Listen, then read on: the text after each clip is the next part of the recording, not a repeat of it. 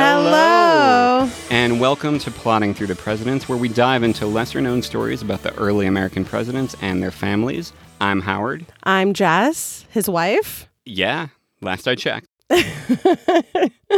And this week, we've got our second guest. I had so much fun talking to Dr. Kara Finnegan, author of the new book, Photographic Presidents, Making History from Daguerreotype to Digital.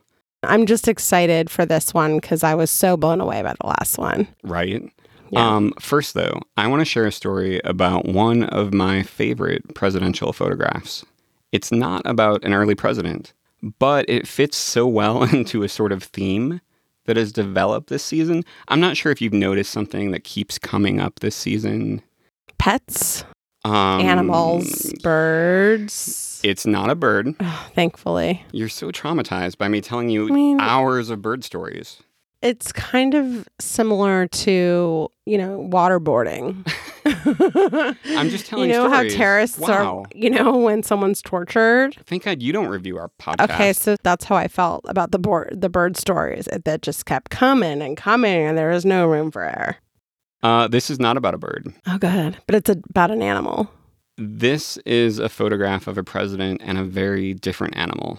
A dog? No, an enraged animal. A raccoon? It's a photograph that this president's press team never wanted you to see. Really? Let me set the scene. What year are we in? April 1979. Okay. This is recent. This is much more recent. Than the Founding Fathers. Yeah. You're diving outside your comfort level here. A little bit. For this little story, yeah. Okay. President Jimmy Carter was taking a little R&R. Mm-hmm. He was fishing all by himself in a little boat on a lake close to his home in Plains, Georgia. Mm-hmm. His security people and the White House photographer, they were all on the shore. No one was with him on that boat. He was a sitting duck. No.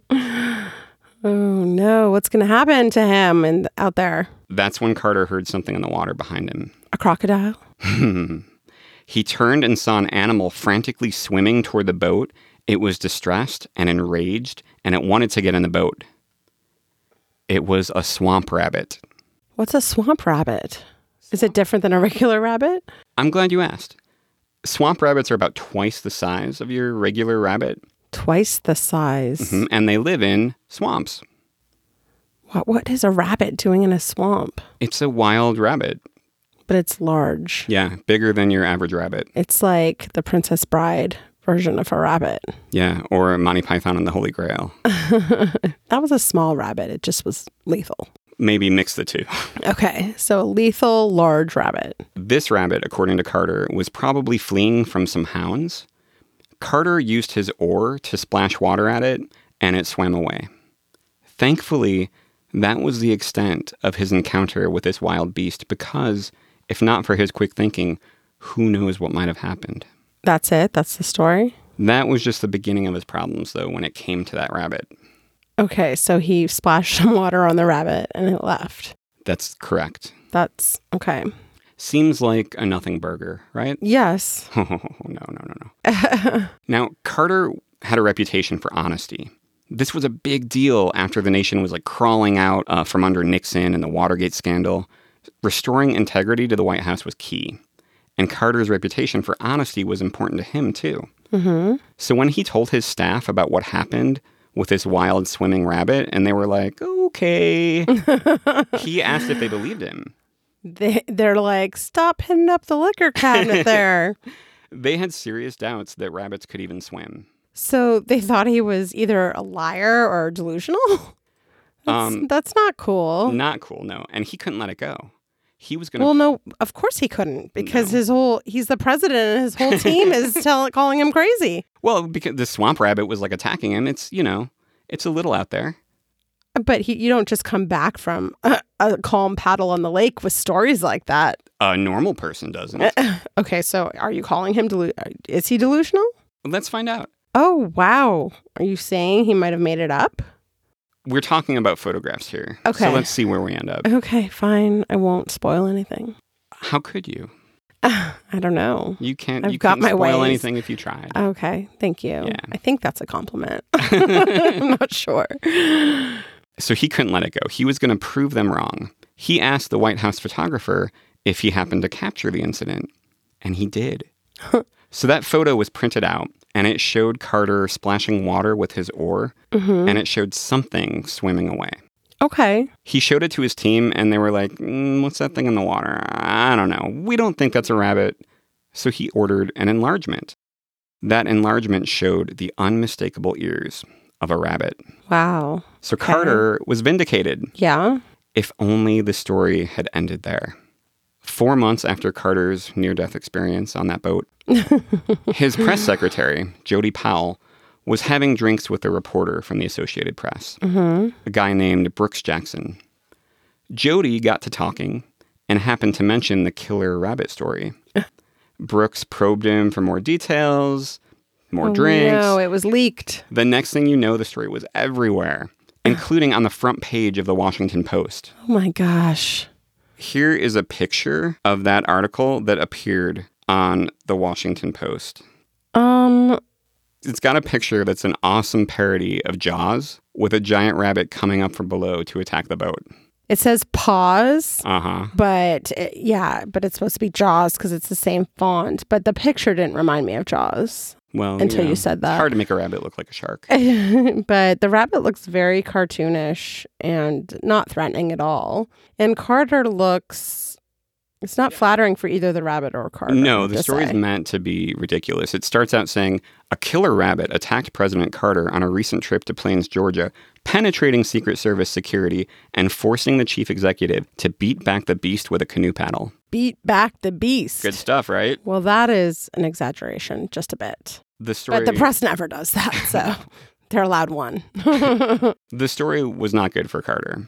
It made him seem weak, seeing a bunny rabbit as a threat. Well, he beat back the beast, though. That's a winner. If the beast had been, I don't know, a bull.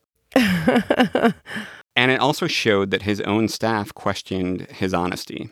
This was during his campaign for re-election against the powerhouse Ronald Reagan, who was all about showing himself as a big, strong, tough guy.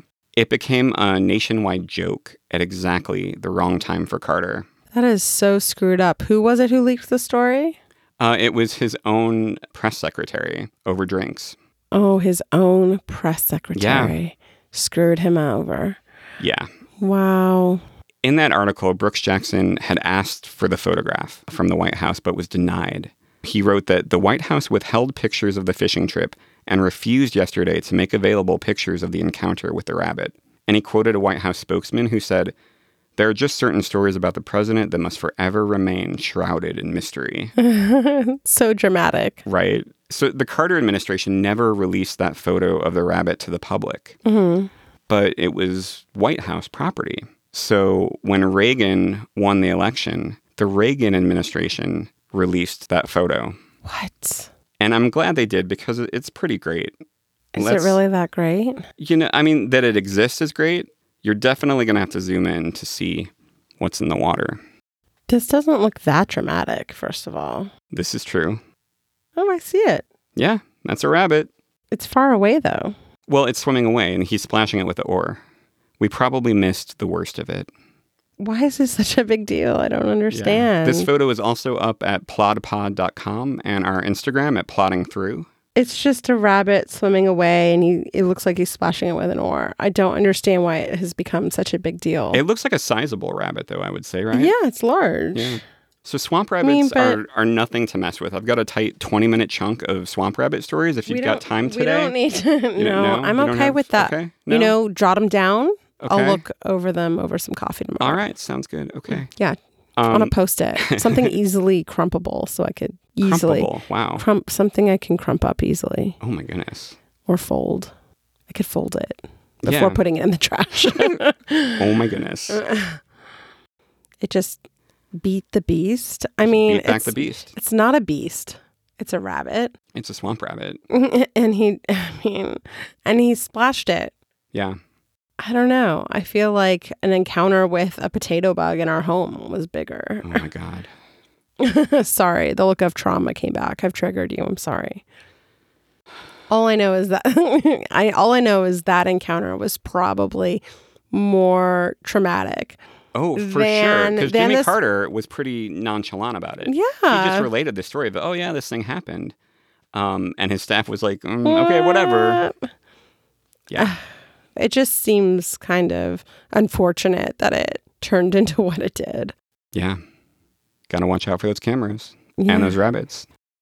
There's one more photograph on a very different note that I want to show you before we get to the interview because we talk about it in the interview. This is William Henry Harrison. Take a look at that. Oh my goodness, what a face. Move on now to the next picture. Okay. That's a painting of William Henry Harrison. It's a nice painting. Yeah. It definitely captured him. Yeah, now move on to the next picture. That's the two of them side by side. Okay. What do you see when you look at both of them? Very large nose. A weird bow tie that looks more like a hole.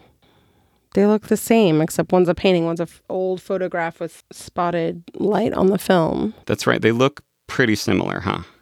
Yes. Okay. There's some question as to which of these came first. What? What do you mean? Do you think it's just a coincidence that they look so similar? I mean, I would assume that the painting was done first because he looks a little bit younger in the painting, and the photograph was done later because photography was probably developing. No pun intended. Okay. You're insinuating that the photograph came first? Do you think someone used the photograph to make the painting? That's one theory. The other option is that you're not looking at a photograph of William Henry Harrison. I'm looking at a painting? You're looking at a photograph of a painting of William Henry Harrison. Oh, you think this is a photograph of the painting? I mean, they're in the same angled position and obviously the same suit. I mean, I'd really have to compare closer, but the hair looks a little different to me. But that might just be the shadows of the photograph. He looks a little younger in the painting to me. You can see more wrinkles in the photograph. And it may be because of the shadows, but the photograph shows more depth to his wrinkles. And but it's hard to tell because of the spotted light all over the photograph. Okay, yeah. We'll get to the bottom of the story of those two pictures. Is there an answer? There's an answer. Oh, there is? Yes. Dr. Kara Finnegan is a professor at the University of Illinois, my alma mater. Cool. Her research and teaching explore the role of photography as a tool for public life. And her new book, Photographic Presidents, Making History from Daguerreotype to Digital, looks at the history of photography and the role that presidents have played in it since the beginning. Wow. We talk about that history and how people dealt with this new technology, even how it related to spiritualism, and another of my favorite presidential photographs. Well, that's cool. I can't wait to hear the interview. Welcome to the show, Kara Finnegan. Thank you so much for joining us. Yeah, thanks for having me. Of course. You have a book called Photographic Presidents, Making History from Daguerreotype to Digital that just came out. And it's a fascinating look at the history of photography and its links to the U.S. presidents and how they kind of fed off of each other. What made you want to write about this specific topic?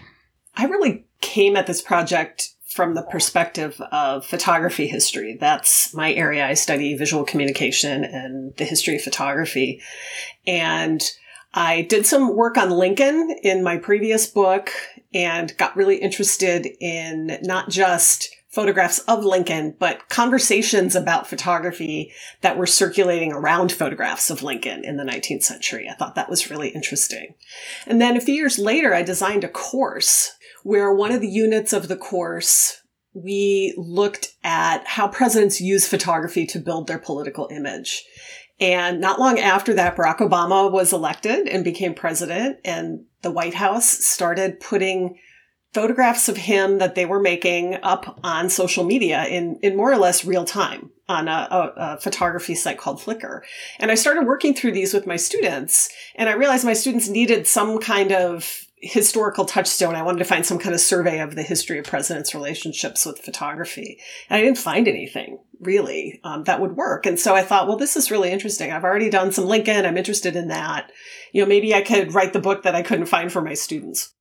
Oh, that's really fascinating. And yeah, I think about looking at all the portraits of the early presidents, the paintings, and how much that can tell you about them. And then you see that sort of shift into their official portrait being like a photograph as well.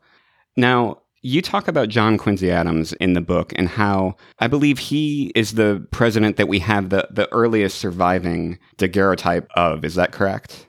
Yes. Yeah. He was a former president, sitting congressman when the image was made. But that image that we have is the oldest image we have of a president. Yeah. And he's a particular favorite of mine. I mean, he just kind of jumps off the page of his diaries and his letters. And the fact that we have a photograph of him staring back at us to kind of reinforce those words. How did he react to getting his photograph taken?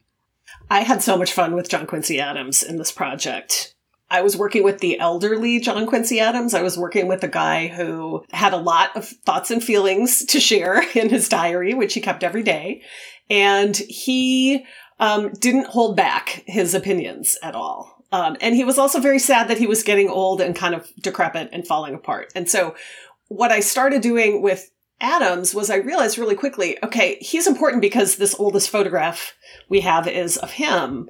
But what's really important about him, from my perspective, is that he kind of became my guide to understanding how people who were encountering photography for the first time experienced it. And of course, he's not like your average person, right? He is extremely elite. He is unlike, as you said, he's just this unique figure. He's unlike anybody else. But he and his diary entries about being photographed, having daguerreotypes, which were the first popular form of photography in the United States, having daguerreotypes made of himself, his chronicles of that really tell us a lot about how people thought about portraiture, how people thought about what presidents and elite figures, especially elite white men, should look like. And, the news from Adams was that he was not really that much of a fan of photography. He didn't like the way photographs made him look.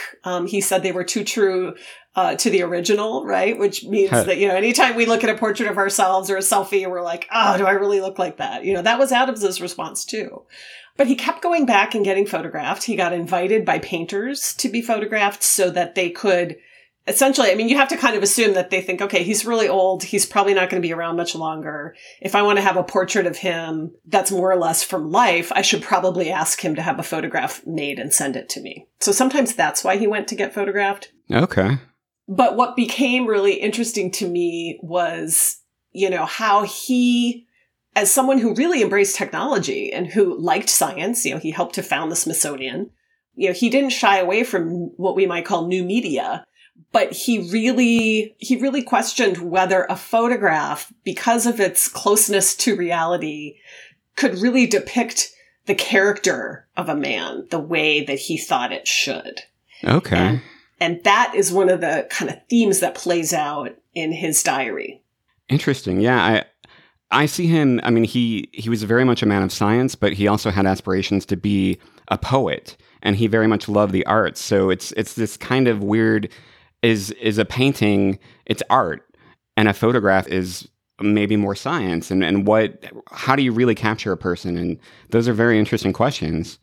Yeah, and he says, at one point later in life, he's kind of reflecting on a daguerreotype of himself that was made and the experience of sitting for it. And he says something like, this image is just not suitable for the transmission of one's memory to the next age. So the other thing that Adams was really interested in was legacy and his legacy. And, he's somebody who was one of the most visually represented people of his time. Again, he's this elite figure. He's literally a child of the American Revolution. He's had this very long career doing essentially every job practically in the federal government, right? So he is a well-known person. He's a former president. He's an elite figure. He knows that he is going to be studied, be viewed, be talked about. And he sat for portraits and busts and all kinds of other images throughout his life. And so he got it. Like because of the interest in the arts, because of his understanding of the importance of legacy, he got it. And for him at that early period of photography, he just didn't think that photography, could do it. You talked about how he was a kind of a gateway to maybe contemporary thoughts about photography, or at least the experience of being photographed.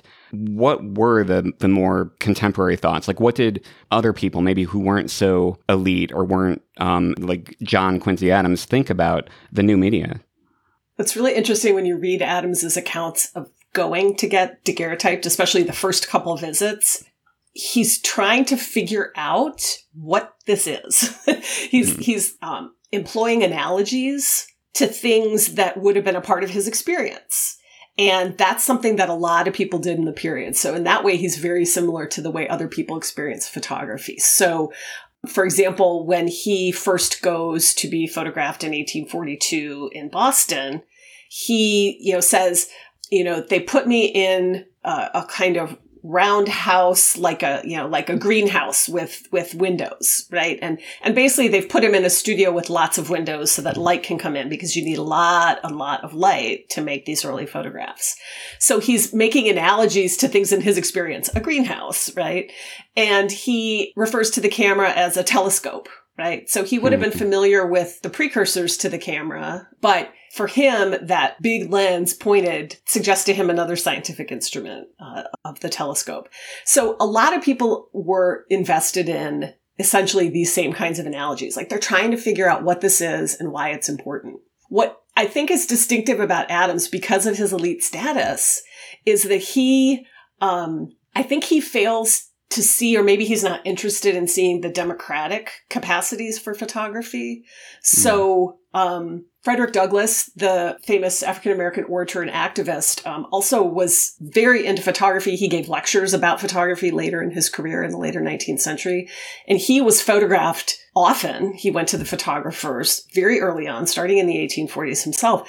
And Douglass understood that photography was a democratic art, in that you didn't have to pay a portrait painter lots of money, right? You didn't have to have a sitting. How many people could ever afford to do that, right? And so I think what people came to see pretty quickly, and what Adams maybe was not as interested in, was the way that photography was going to allow regular people, quote unquote, to be able to see themselves. Adams saw himself in literally every image ever made of him, which was dozens and dozens. The other way that Adams is really similar to other people is he just physically fails. Like, he can't keep his eyes open long enough to sit for an exposure of some of these early images. And exposure times weren't as long as I think sometimes people think. Like, you didn't have to sit there for minutes and minutes and minutes, but you had to sit there for what was a long time without blinking or moving in any way.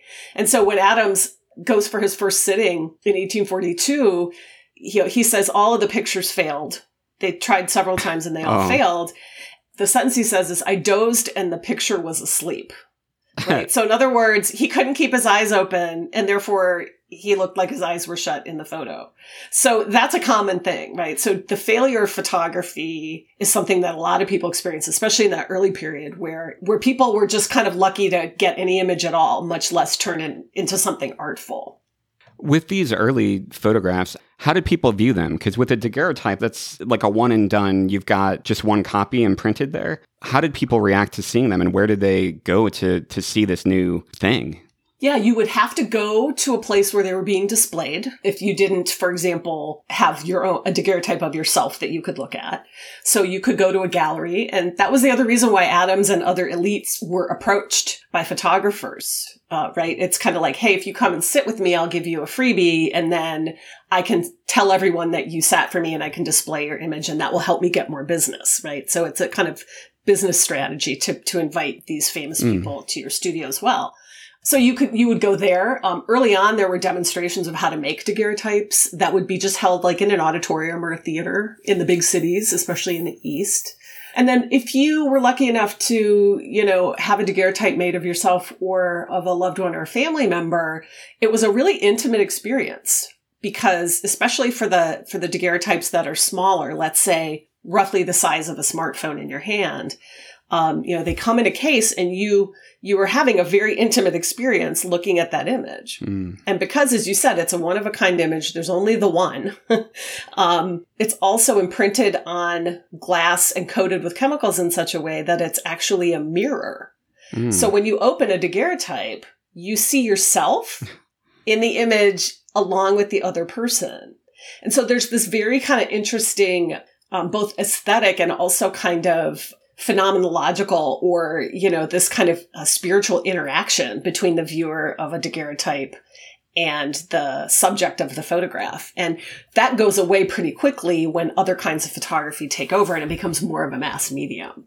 It just reminds me of sometimes when I catch my own reflection in my iPhone. It's like, this is what I look like when I've been staring at a phone for 20 minutes. Yeah, exactly. You mentioned like the spiritual connection. We did an episode last season about a little bit about spiritualism, and there's massive 400-page spiritualist biography or autobiography of John Quincy Adams written a few years after he died, in which a medium channeled him, and there was very much a theme of electricity, and he was shown in heaven, I think by John Hancock, how to use electricity to manipulate people so that he could communicate. And it's very interesting how new technology melded with the idea of spirituality and the unknown. And I know that photography was a big part of that as well. Yeah, it definitely was. And, spiritualism is on the rise in the United States around the same time that early photography is taking off. They're kind of overlapping each other pre-Civil War. And then once you get to the Civil War period, you get the rise of the spirit photographer, right? And so that figure becomes a literal mechanism for reuniting you visually with your dead baby or your son who died in the war, right? And people seek out, so-called spirit photographs because they want to have that, they're kind of schooled in spiritualism and that idea of having a kind of connection to those that we've lost, to the other world, to the other side. But the photography part comes in where photographers could essentially manipulate the photographic experience to make those loved ones appear. And so it becomes this kind of interesting public debate, especially in the period during and after the Civil War, where photographers who are not practicing this are looking at the ones who are, most famously a guy named William Mumler, and they're saying like, hey, you're just making us look like charlatans. You're exploiting the grief of sad mothers. You're doing these terrible things. And Mumler and the other photographers, right, are saying, hey, this is real. My wife is a medium. She touches the camera. These things happen. And then we get these images. So it becomes this really interesting thing. And I love that idea of the spiritualist biography of Adams, because it really highlights the extent to which, we tend to think of spiritualism as something that would be separate from science. But in that time, science was really important to a lot of those narratives about spiritualism, telekinesis, electricity, right? Apparition, all of that. People were really deeply invested in the idea that you could explain it. I think of one of my favorite photographs of a president, and photograph is kind of in quotes, is Mary Todd Lincoln going, I think, to William Mumler. And you see Mary Lincoln sitting there, and you see like the kind of ghostly figure of Abraham Lincoln standing beside her with his hands on her shoulders. When you look at that, like what do you think when you look at that? Yeah, there's so many interesting things about that image because it was made by William Mumler. It was made in 1872. And the story is that Mrs. Lincoln went to him under a false name. She called herself something like Mrs. Tyndall or Mrs. Tydall. And, but accounts by Mumler and his employees say, well, we saw the spirit of Lincoln with her. And so we saw right away through her ruse. We knew who it was, right? And so, I think a number of things, a lot of people look at that image and see what they believe to be Mary Todd Lincoln's mental illness. Right? Like, why would she want to seek this out? Were they just placating this, poor, sad, sick woman? I really read it more in the context of how people manage grief and how people want to have some kind of a connection to the people they've lost. In my view, it's not all that different from, having a picture of my father who passed away many years ago on my desk at work, And so there's that component. But the other part that's really interesting to me is that in 1872, that's a few years after Mumler was actually on trial in New York City for practicing spirit photography. And at that trial, P.T. Barnum, of all people, who is like literally the charlatan of charlatans, right? And he was super proud of it and always very ironic about it. Barnum is brought to the trial to testify. Basically, there's a sting operation because the photographer's in New York City. Mumbler's now in New York City. They say, we don't want this guy doing this anymore. So we're gonna we're gonna set him up. Well, did they see it like as fraud? Is that what they thought he was? Yeah. Committing? And they thought that there were kind of professional ideals that he was violating by doing this, right? And he was also making a lot of money. So he was charging, multiple times for an image more than what they would or could charge for theirs that were not, the so-called spirit photographs. So he gets arrested. There's a trial. Barnum is called to testify for the prosecution, basically as a way to say, well, you're kind of a master of hokum. You're a master of humbug, as Barnum coined the term. So you should, of all people, you should know how he did this. So what are the different ways one could do this? And so all of this comes back to Lincoln because Barnum actually poses for a photographer who says, I'm going to purposely make a spirit photograph of P.T. Barnum. And he inserts Lincoln into the image. Oh, wow. And so Lincoln is kind of hovering over Barnum, and Barnum says, Lincoln appeared in this photo, and, I didn't feel that he was present at all. So I don't know how he got there. And then Mumbler says, look, it's true that people can fake it, but I don't fake it. So in the end, the trial, essentially, the judge basically says, look, if people want to be fooled by whatever, we can't stop them. We can't legislate that. So when I look at the Mary Todd Lincoln photo in the context of, she's going to a guy who's kind of the well-known inventor, practitioner of spirit photography. She's clearly going to him for a reason, but she's also going to him knowing that, he's been called a fraud. He has denied it. So there's still this kind of question mark, probably for her, of, is this real or not? And I'm going to go anyway, regardless, right? Because, she has, I think, probably this deep need to do that.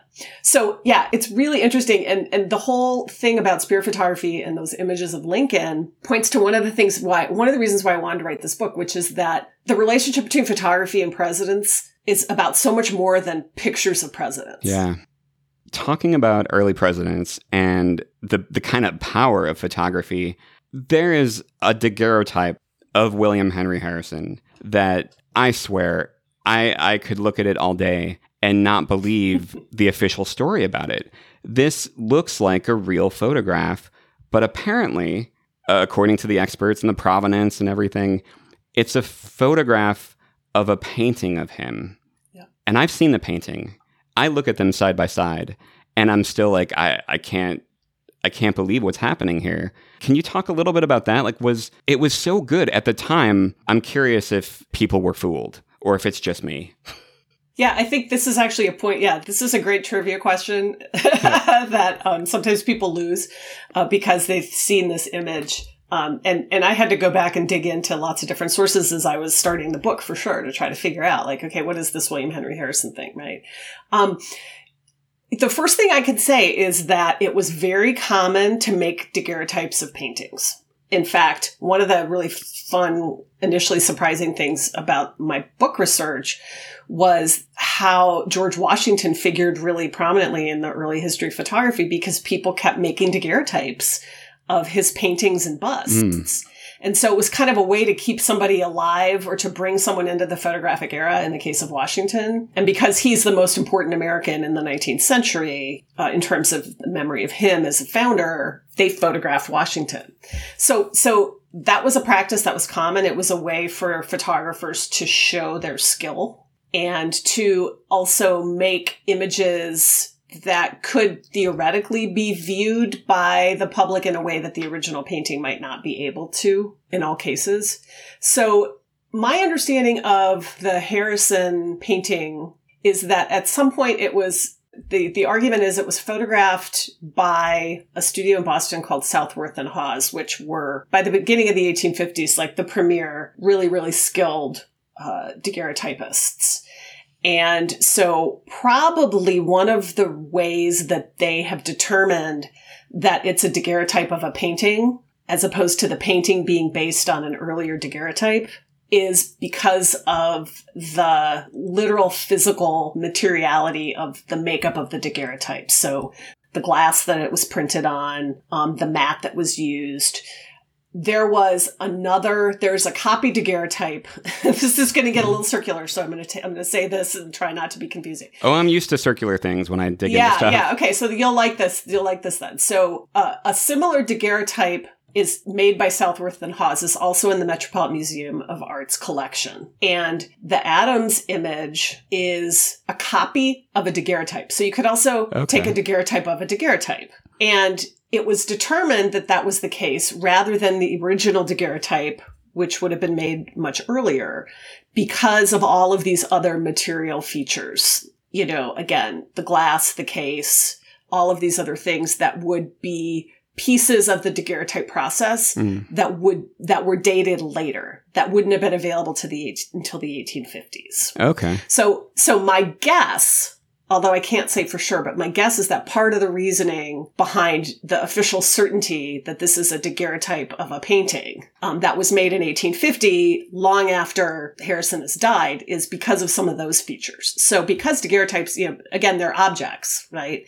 So you can date all of these other things that are happening. The other thing that is kind of interesting to me about the whole conversation is that we do know that Harrison sat for a daguerreotype at some point, I think right before his inauguration, and then, of course, right before he died, because he dropped dead so quickly. So I think that seeds the narrative to a certain extent as well. The other thing is it also kind of highlights the artistry of photography, right? So the things that Adams was getting, you know, was frustrated by in the early 1840s, you can look at some of the images, the original photographs of people that Southworth and Hawes and others were making in the 1850s, and you can look at the images of art that they were creating, and they're pretty credible. I mean, that daguerreotype of the painting is beautiful. I mean, the way the shadows work, and it kind of just brings it to life in a way. And you look at the painting, and you can see there's detail to the complexion, and I'm sure if you were standing in front of it, you might see more.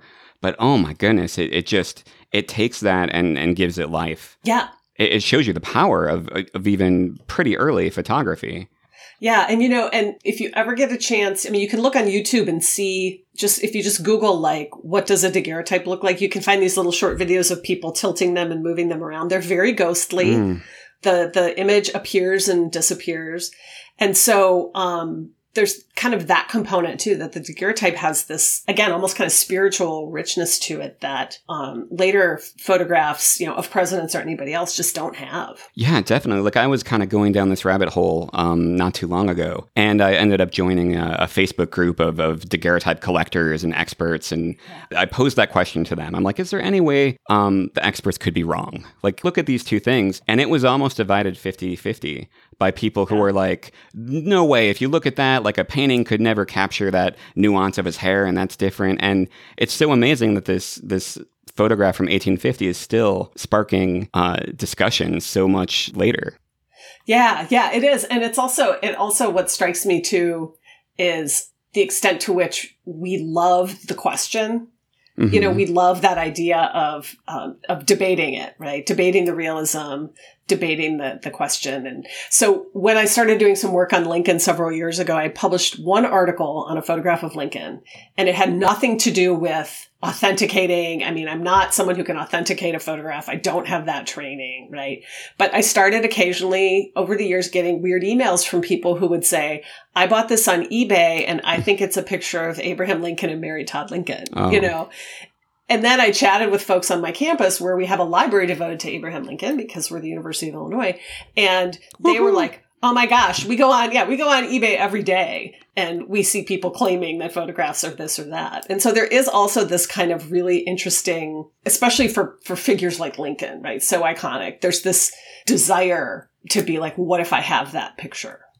And, you know, with Adams, there actually was that moment not that long ago. So when I started doing the research for this book, I went to the National Portrait Gallery and I actually got to hold and study what in 2015 was the oldest existing photograph of a president, which was a daguerreotype of Adams made in upstate New York in August 1843. It's not a great picture. He didn't like it. He wrote about that in his diary.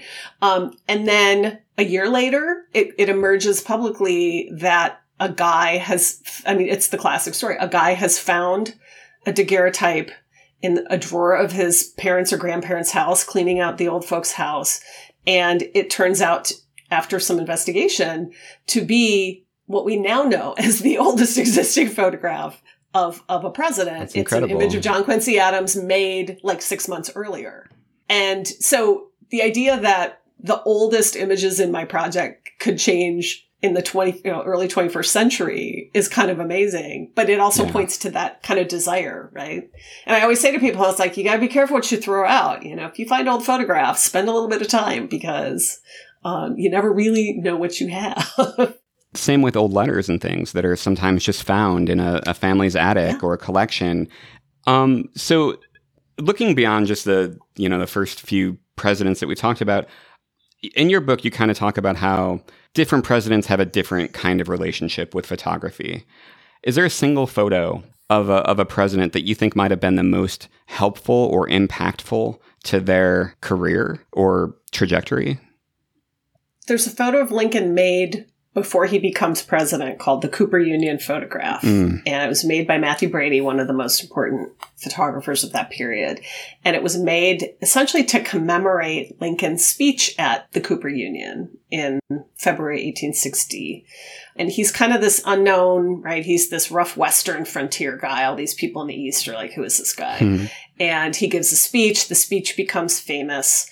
But then the engravings of the photograph, because you still couldn't print an actual photograph in a newspaper or magazine at this point, engravings get put on when Lincoln's nominated. Harper's Weekly puts a version of the image on its cover, and then they add things to it.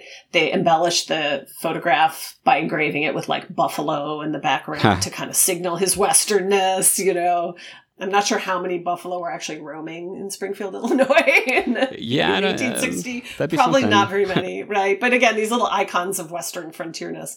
And then when Lincoln wins that fall, Harper's puts it on its cover again. And Harper's Weekly is very, very important periodical of the period for middle and upper class readers. So when he wins, they put it on the cover again. And Lincoln very famously said, Mr. Brady and Cooper Union made me president. And so what he meant by that was, I gave the speech, but Brady's photograph kind of cemented that.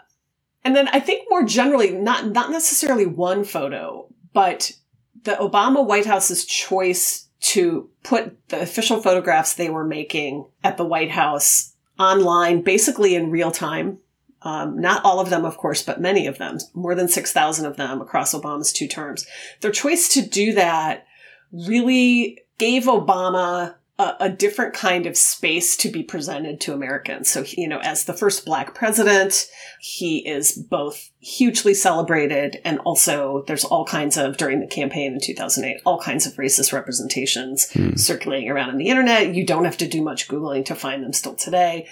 And so the choice to kind of make, seemingly behind the scenes photos of the president available via social media and to share them very widely was hugely successful. And it worked because of the skill of the White House photographers at really capturing things about Obama that people really care about. Like, people want to know their president is an active leader. They want to know that their president is commander in chief, but they also want to think of their president as a person, right? Who likes babies and pets his dog and hugs his wife. And so all of those things, that group of photographs did. And it really, I think, has set the stage for all presidents who come after. They'll either live up or down to that, to that visual record. Yeah. So on the converse of most helpful photograph, who do you think has been most hurt? Or is there a single photo or a couple that you can think of that were really whatever president associated just kind of wishes they never got out? My main candidate for that would be George W. Bush and the photo op that he participated in 2005, right in the midst of the crisis of Hurricane Katrina. So you may remember there were photographs of him that circulated where they essentially did a flyover of New Orleans and they didn't land. And it's pictures of Bush essentially looking out the window of Air Force One down on the city of New Orleans. And without context, you could look at that and go, oh, well, he's the president. The crisis was still happening. He couldn't land. But those photographs emerged in a context where the federal government's response was just universally excoriated as completely ineffectual. People were dying. I mean, literally, right, during those days after the hurricane and then the breaching of the levee. And so Bush just came off looking callous, looking above it all or outside of it all, looking disinterested. And one of the ways you can tell it's a not helpful image for his legacy is that he has since talked about how he never should have sat for that photo op. So he's literally gone on the record saying, yeah, I shouldn't have done that because it made me look like I didn't care. Yeah. And, you could definitely make arguments, and many people have made arguments that they didn't care enough and that they should have done more and that the response was poor. And that's why Bush's, one of the reasons why Bush's second term, was very unpopular. But for Bush himself, it's clear that he also does not see that as certainly a visual high point for him. Yeah. And I think about that. I think about the mission accomplished photo behind him. Pretty photogenic president, but the photo's definitely worth more than 1,000 words when it comes to telling a story. Yeah. And a photo like that, I mean, news photography can really condense a number of things about an issue or an event into one frame. And that did a lot of condensing in a pretty negative way for Bush. And also really highlighted, people's feelings about the response. You kind of talk about Obama as, it seemed like he was a master of the candid photo, or at least photos that seemed candid. These little moments, with Michelle in the elevator or interacting with kids. Did some presidents have more of a problem with candid photographs? Yeah, I have. The whole idea of candid photography itself is really interesting. And I have a chapter in the book that talks about that specifically. Beginning in the late 19th century, but definitely moving into the 1920s and 1930s, what happens is you get photography developing technologically so that you have cameras that are really portable and I can run around and take pictures of people on the street and they don't know that I'm photographing them. And so early on, these folks were called camera fiends. So kind of like the way we think about paparazzi now. But the camera fiend was usually a man photographing women without their knowledge, on the public street. Very, very inappropriate. By the time we get to the 1920s and early 1930s, the 35 millimeter camera and some of its equivalents, smaller cameras, portable cameras, those appear, and you don't need a flash to use them indoors. They have really fast shutter speeds, so you can take a lot of pictures quickly in low light. And because of that, people start photographing political figures a little bit differently. So they might go to a diplomatic meeting and instead of making a formal portrait, of all the leaders kind of stiffly standing around, they might go into the hotel bar and photograph them all sitting around a table smoking cigars and, planning their government's future. And so what happens is that some people, some politicians, some presidents really like this because they feel like it makes them look like a real person. They feel like it makes them look very active and engaged, and it gives them a good political image. And others don't really do very well. And one of the folks that I talk about in the book is Herbert Hoover, who kind of never got the memo about the importance of being candid. And then I talk about a photo that was made of him without his knowledge. That's a truly candid photo that was shot at a White House Correspondents' Dinner. They still have this. It used to be STAG, which meant all men. And it was also supposed to not have any cameras or official journalists doing work. But a photographer named Eric Solomon, who was sort of famous for his candid photographs, put a camera in a flower pot and without Hoover noticing it, took a picture of Hoover. And what I love about the picture is it's actually a great picture of Hoover. And there are very, very few great pictures of Herbert Hoover. So the irony that when he was supposed to be candid, when he was supposed to be photographed meeting world leaders and pretending like he didn't see the camera, he couldn't do it very well. But when there's an actual candid photo, it's actually a pretty good photo. So good that Fortune magazine actually included it in an article in 1932 during the election about why Hoover should be reelected. Fortune was very pro-Hoover. So, it becomes this kind of funny dance where presidents want to be in control of their image, but increasingly they can't because of the way photography evolves. And now, of course, we're in a world of social media where that's even more challenging to them. But at the same time, if you do candid, if you perform candid well enough, which someone like Obama does, and another president who was really skilled at kind of understanding what candid was about was Lyndon Johnson. If you do that well, you can have a really positive political image out there, where people really at least get to see more of who you probably are in real life. It's hard not to look at the photograph of LBJ and his dog like howling together, with like it's and not just think what a guy.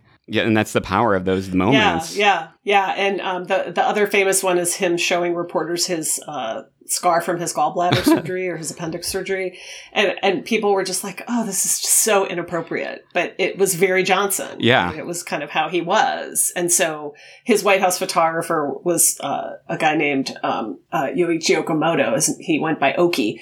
And he was kind of the role model for Pete Souza photographing Obama. Pete Souza has said that he wanted to create that kind of a visual record that would be really comprehensive, but that would be one that gave you insight into kind of who the president is as a person.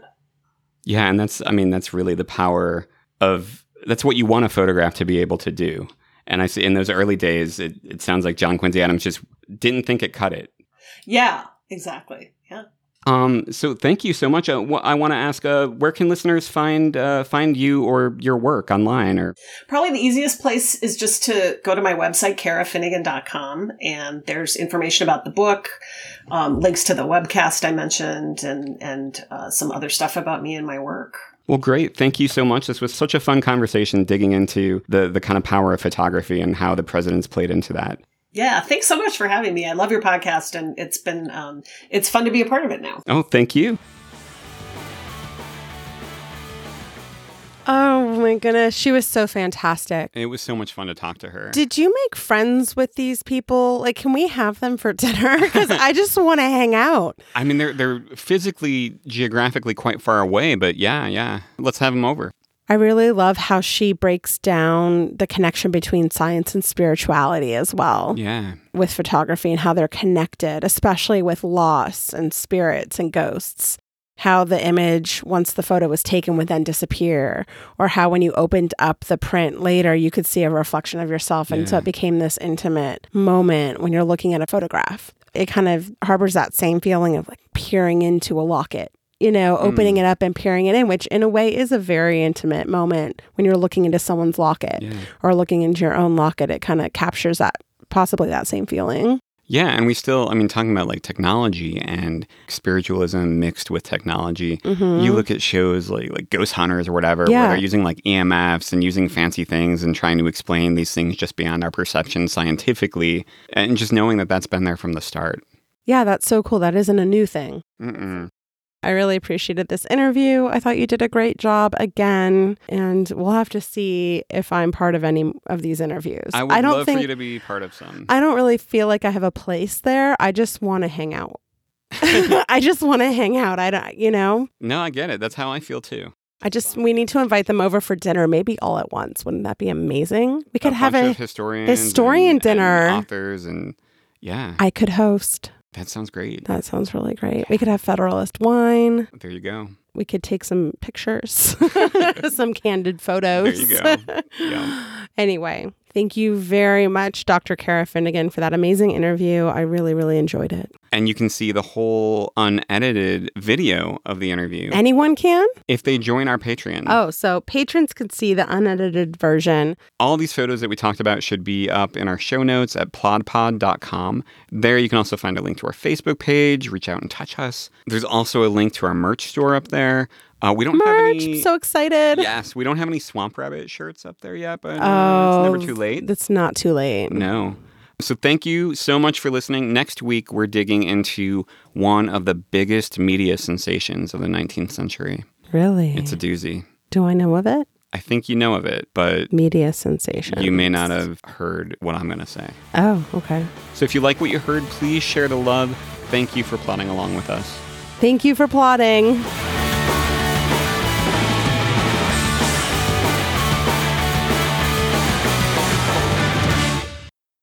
birds